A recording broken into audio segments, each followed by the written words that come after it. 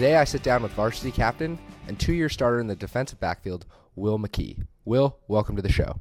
Last year as a junior, you started as both a wide receiver and a defensive back. This year you're exclusively playing defensive back and you start at corner for the Wildcats. Can you talk about the transition? The main thing is during games, you're only there on the defense, so you don't get as tired. And one thing that I had to change was get more strictly of a defensive mindset. Instead of thinking both ways, you're only thinking one way. Are there any advantages of playing just one way?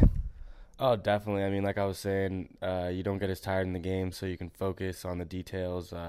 You can study the scout of just the offense instead of having to study both. And it also allows you to get twice as much practice time because every day you're working defense instead of half and half. I'm here with varsity wide receiver Mike Pia. Mike is currently leading the WCAL in receptions with 23, counting the non-league and league games so far through 5 games.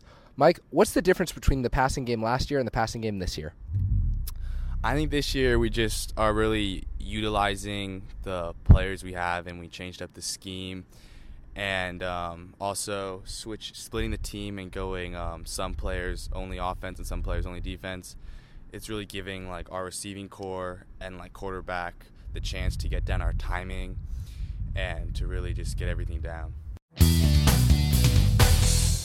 Today I sit down with St. Ignatius varsity football player and junior middle linebacker Noah Bull. Noah is currently the leading tackler for the Wildcats as he has over 50 tackles through 5 games this season.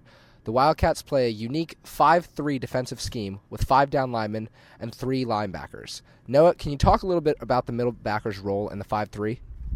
Yeah, in the 5-3, anything between the tackles, any run plays, I pretty much have to fill. Me and the safety have alleyway responsibilities, and it makes it a lot easier to get a lot of tackles with our front line. Today I'm here with varsity wide receiver Kenny Hatch. You've served the team in a variety of roles, especially as a scout team player throughout the week. You only play offense, which is what many of the Wildcat players do. They just go one way. Can you talk about the importance of your role on the scout team?